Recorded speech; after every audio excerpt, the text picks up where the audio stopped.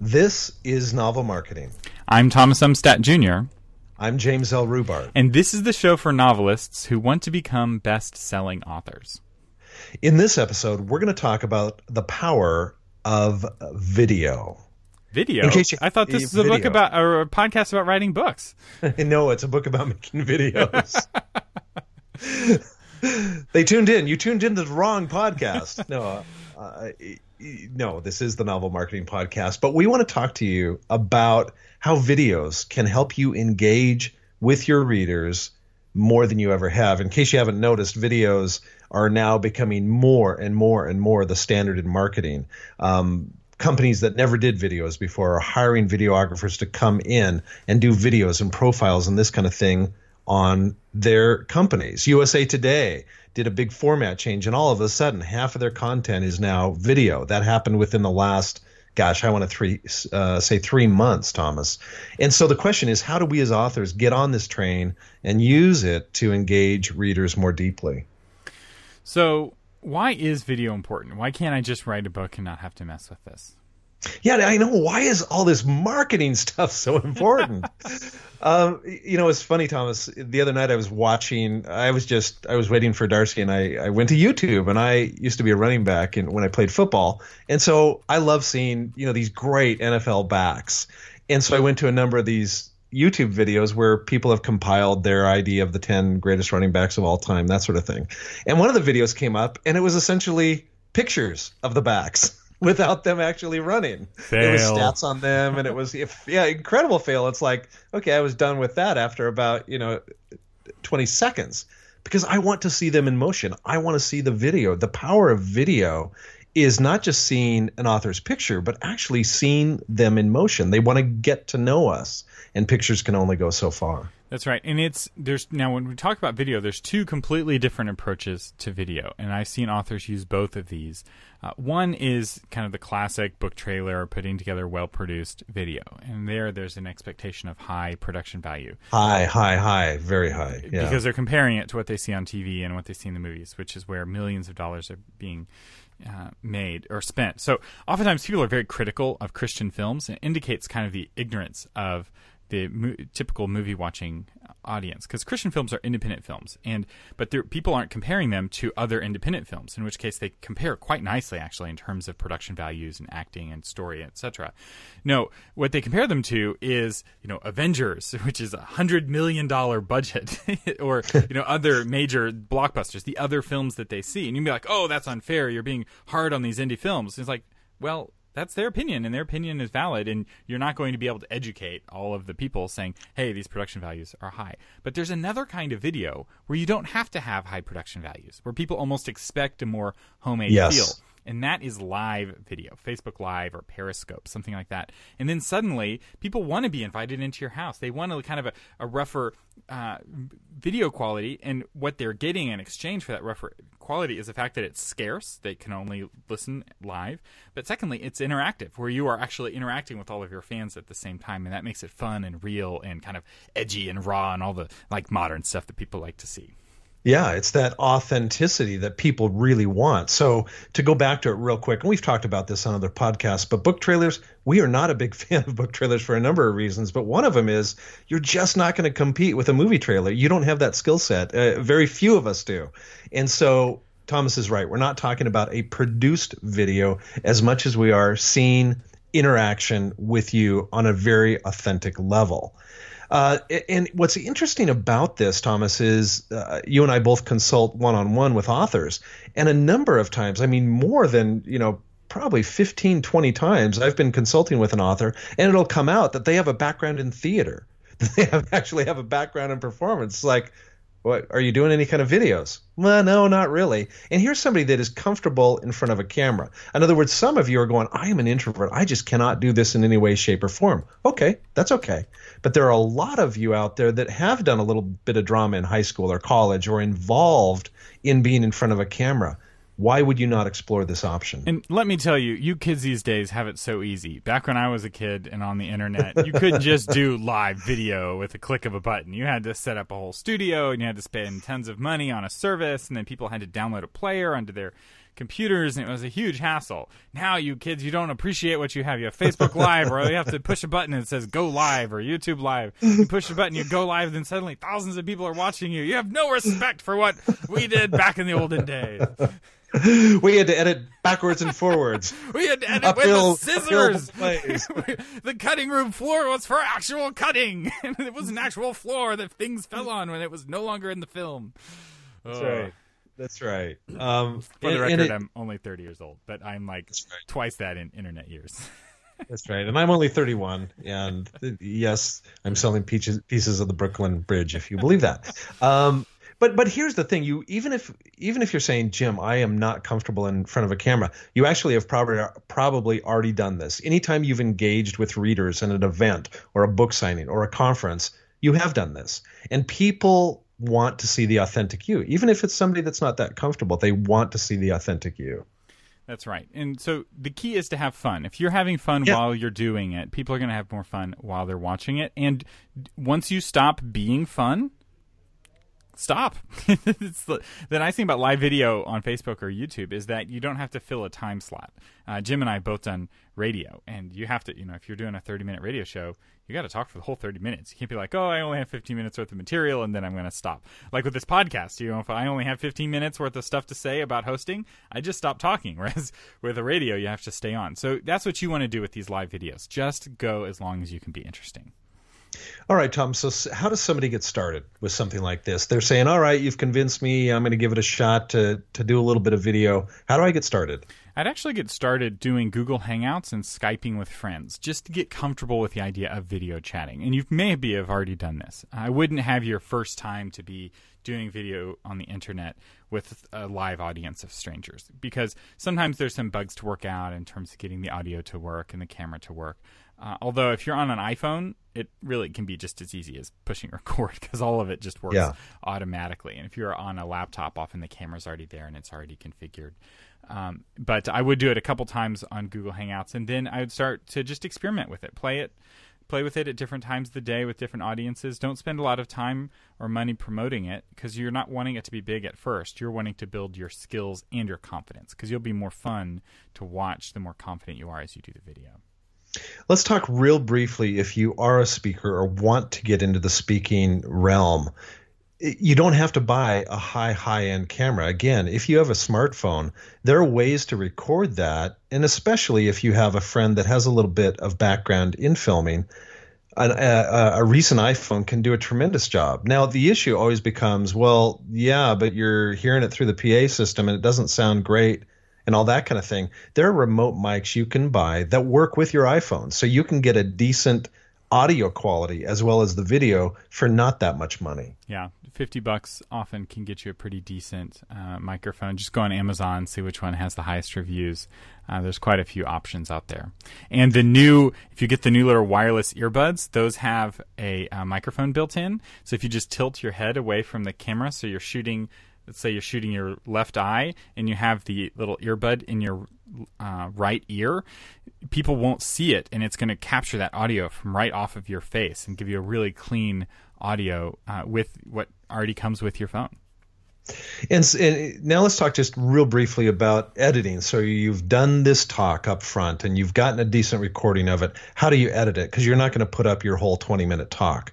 How do you edit it? Well, there are a lot of different apps. For example, for PC users, Microsoft Movie Maker isn't a great editor, but it does the job, when you're first starting out. So we're trying to give you options that aren't going to cost you a lot of money.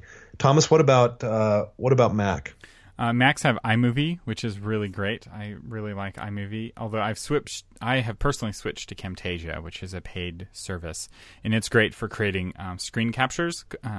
So a lot of what I do is I'll shoot a tutorial video on how to use a plugin or something like that, or I'll be presenting a presentation that I do to audiences where I have slides and I want to capture the slides in real time. I use Camtasia, but iMovie is free. It comes with your computer, but there's a whole other option, and that is to do zero editing and don't post it, where the only way to watch it is to watch it live. What this does is it creates a sense of scarcity. I've started doing this with some of my talks. They're just not available online. If you want to hear the talk, you have to come hear me live. And I found that it makes those live events a little bit more valuable that people come to, because it's very tempting to just download everything and kind of live alone like a monk in your house, not interacting and getting, interaction with other people. It's like, yeah, come to the live event. It's fun. We have cake. And party hats. I love those party hats you did last time. All right, so let's talk real briefly about subject matter. So we've convinced you should maybe give this a shot, start working on it. What should you talk about? There's a number of different things you can talk about, but if your books have themes that resonate with people, let's call them deep themes. Talk about the themes in your book, because those are probably going to be universal things that apply to everybody, and everybody feels that way. Another thing you could talk about is cool trivia from your novels, that kind of the behind the scenes, kind of the what we would call the DVD extras that we talk a lot about. You could talk about trivia. What else, Thomas? You can talk about, you can answer character questions. You can also make it kind of a party where it's a mix of these things. I see this often for a launch where they'll have a Facebook party and they give away a book every few minutes and they're doing trivia and they kind of have different games and ways of making it interesting. You can also do kind of behind the scenes DVD extras. A lot of this stuff gets easier on your subsequent books. On your first book, if it's not out yet, this isn't really a technique for you. Maybe you could talk about the book, but I find that authors are far more interested in themselves talking about their book than anyone else is interested in the author talking about the book. Unless you really know how to pitch your book and make it sound interesting. But what you want to do is you want to make it as interactive as possible. And so I would go to your launch team and say, hey, come up with some questions to ask. And don't have them give you the questions ahead of time. You want it to feel off the cuff. And then you're answering those questions. And once you get a few questions and comments, you'll get more questions and comments. It's like with us, with this podcast, the first a couple dozen episodes, we had to come up with all the topics ourselves. And then you, our listeners, started sending us questions. And that's where most of our topics come from nowadays, is you give us the material to podcast about. So once y'all stop sending in questions, we'll stop having episodes. No, we come up with some of our own. But it makes it a lot easier for us to do episodes more frequently when you're giving us great material to talk about. One of the things you can do, if it's not Periscope or Facebook Live or this kind of thing, but it's actually in a video that you want to edit this video, a cool idea would be to take it to your next conference or take it to your next event, and don't make it about you. Again, get video, get interviews with your readers, get them talking, right? They become the star. They're going to tell other people about it. They're going to come up and say, oh my gosh, you got to go see me on this author's website. It was so fun doing an interview with them. Again, not you being interviewed, but you interview your readers. And oftentimes you can edit that into a really fun compilation. It can be a challenge to get good video from a event, especially an event at a hotel. Hotel lighting is like famously awful for video because the lighting all comes from above and it puts these dark shadows all over everyone's faces that just makes them look old and tired. So a couple of quick video tips if you want to look young and fresh on video. Wear makeup. If you normally wear makeup, even if you're a guy, makeup can work if you are also using the next tip, which is light. You want the light behind the camera shining on your face for simple one-point lighting. More advanced lighting, you have a main light hitting you from one angle, you have a fill light hitting you from the other side, and then you have a hair light that kind of lets people see the top of your head. That's kind of advanced stuff. But the most basic stuff, if you're at a hotel and there's a window on one side of the room and then there's doors on the other side and all the lights coming in from the window, you want to be facing the window. You don't want your back to the window. And just a minor change like that will dramatically increase the visual quality of your video.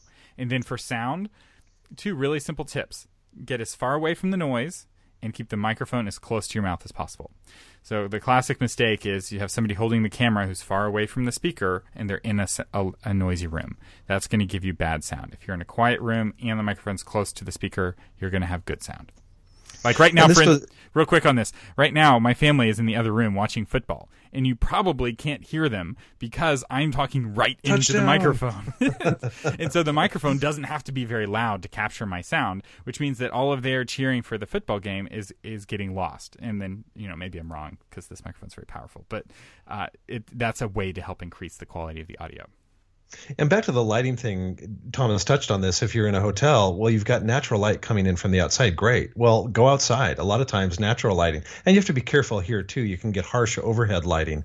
But if you investigate a little bit about lighting outdoors. Like photographers know the best time to take a photo is either early in the morning when the sun's coming up or, when it's just before it's going down because of the colors and the way light works. So easily you can Google that on what are the best times to shoot outdoors with natural light. But if you do that, then you don't have to get into a lot of the lighting packages and some of the things Thomas was talking about. I did a video for my latest book, just came out, The Long Journey to Jake Palmer, and I did a very fun video with that. I was able to go to the location, to this little lake where the book is actually set. And I had my wife film me just with my iPhone and film me in this kayak because kayaks play into the book, and I'm talking about the actual location. It's right in the background, and that was really powerful because I took my readers to the actual site where it was happening, and I didn't have to worry about a lot of lighting issues because it was outdoor at the right time of the day. So, Jim, how long would you recommend a video like that be? Short. short.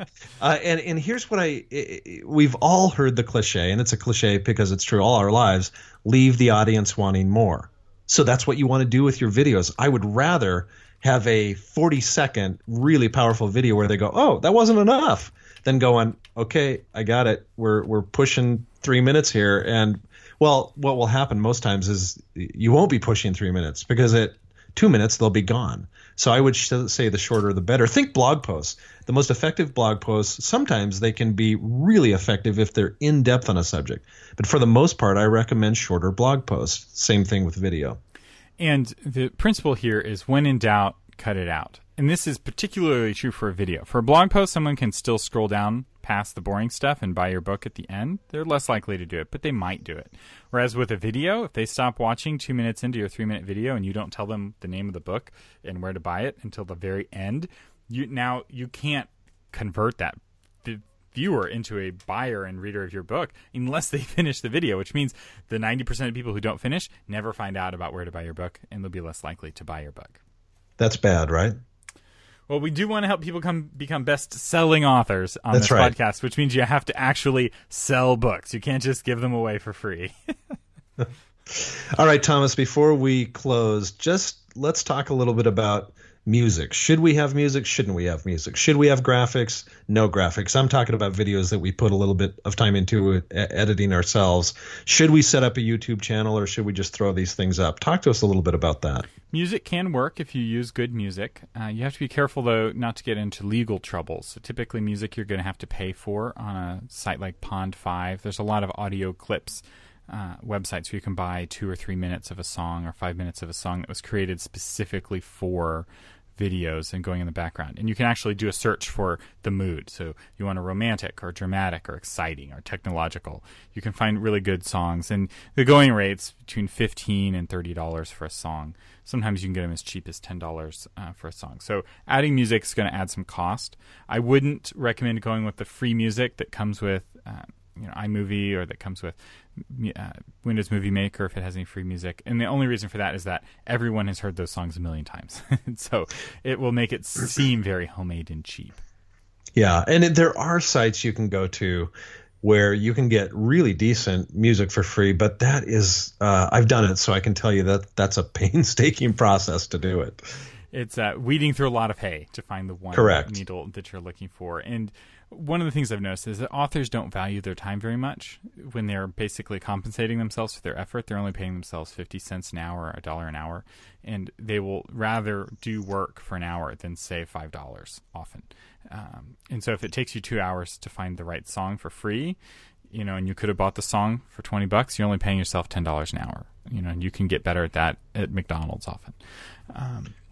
And it's less than what minimum wage is in some states. So value your time, pay for professionals. This is kind of a theme of this podcast a little bit, but it's one of the kind of my pet peeves with authors is that they don't respect themselves enough to pay for professionals around them. They want to do everything themselves because they kind of insist on being very poor. And if you want to do this well, get a job, make some money, and then invest in your craft. Invest in surrounding yourselves with professional editors and professional cover designers, and buy professional music. You can actually buy what's called B-roll, which is footage that you can insert. It's kind of like a stock photo, but it's a video that you can insert into your talk. So you're talking for 2 minutes. One way you can make it interesting is you splice it up with B-roll. So it's still your voice, but now instead of seeing your talking head for 2 minutes, which can be boring, it's cutting in with clips of a soaring eagle, if you're talking about eagles or whatever. You'd be surprised how much of TV shows that you watch is B-roll. So like when an airplane lands, so the characters fly from one city to another and you see an airplane landing in an airport,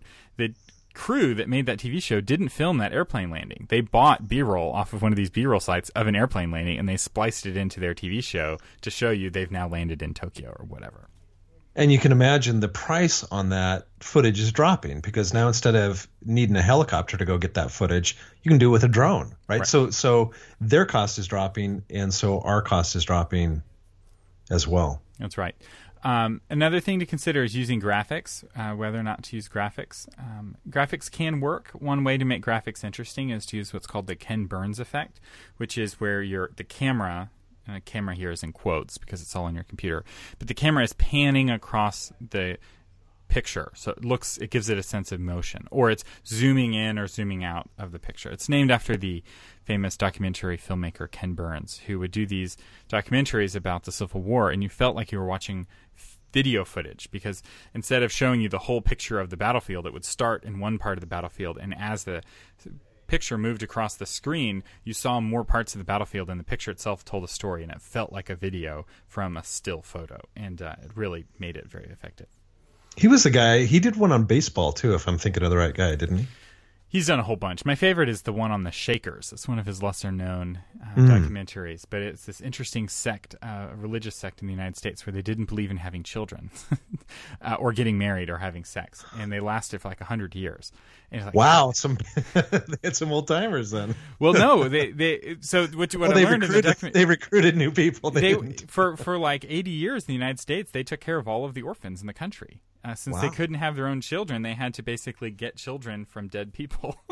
That sounds really terrible the way I said it. Anyway, let's move on to the next thing. That was totally off topic. So back to video tips.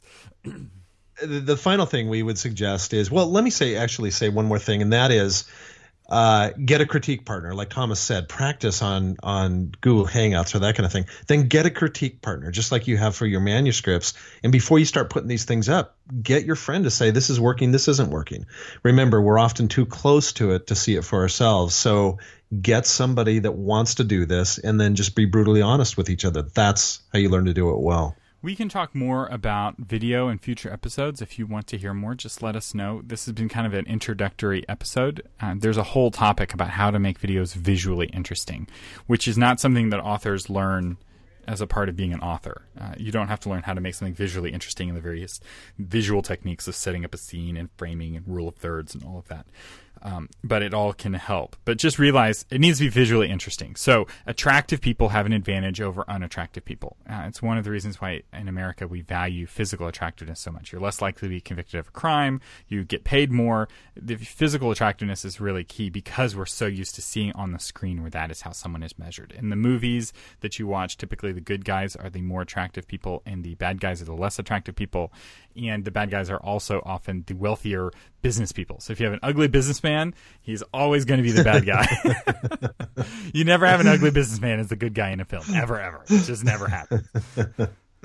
Oh, now we'll get a listener to say, I saw this one obscure indie film, and it never went anywhere, but the bad guy was. Well, no, the one obscure film is It's a Wonderful Life, where the hero of the story is a banker. Like, that's the only movie. It's not the only movie. It's like almost the only movie. Although the bad guy of the story is also a banker. They're like rival bankers in the town. And George Bailey is the down and out, barely hanging on by his fingernails. Yeah, which banker is the bad banker? The rich banker. Which banker is the good banker? The poor banker. So that's right. The rule still holds. Oh, man, we've totally gone off the rails with this episode.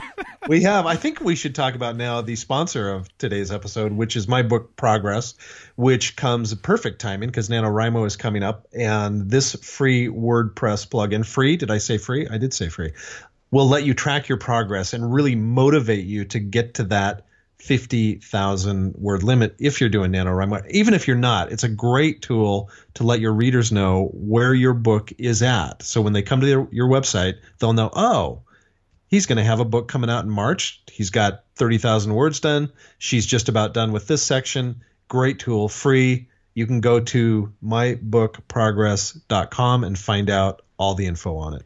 The next episode is our Q&A extravaganza. So if you have questions, now is the time to send them in. We've already gotten a bunch of great questions, but we have a room for a few more. Typically how we do it is that the quick questions that you don't have a whole episode's worth of answer, we'll just do in one big long Q&A extravaganza. And then some of the questions that come in, you may get your own episode. And there are rumors that someone has asked a 5-episode question that we may be getting to soon. So do send your questions. Go to novelmarketing.com, click the Ask a Question button, and let us know what you're thinking. What do you want to hear us talk more about? You've been listening to James L. Rubart and Thomas Umstattd Jr. on the Novel Marketing Podcast, giving you novel ideas on how to promote yourself and your writing offline, online, and everywhere in between. Thanks for listening.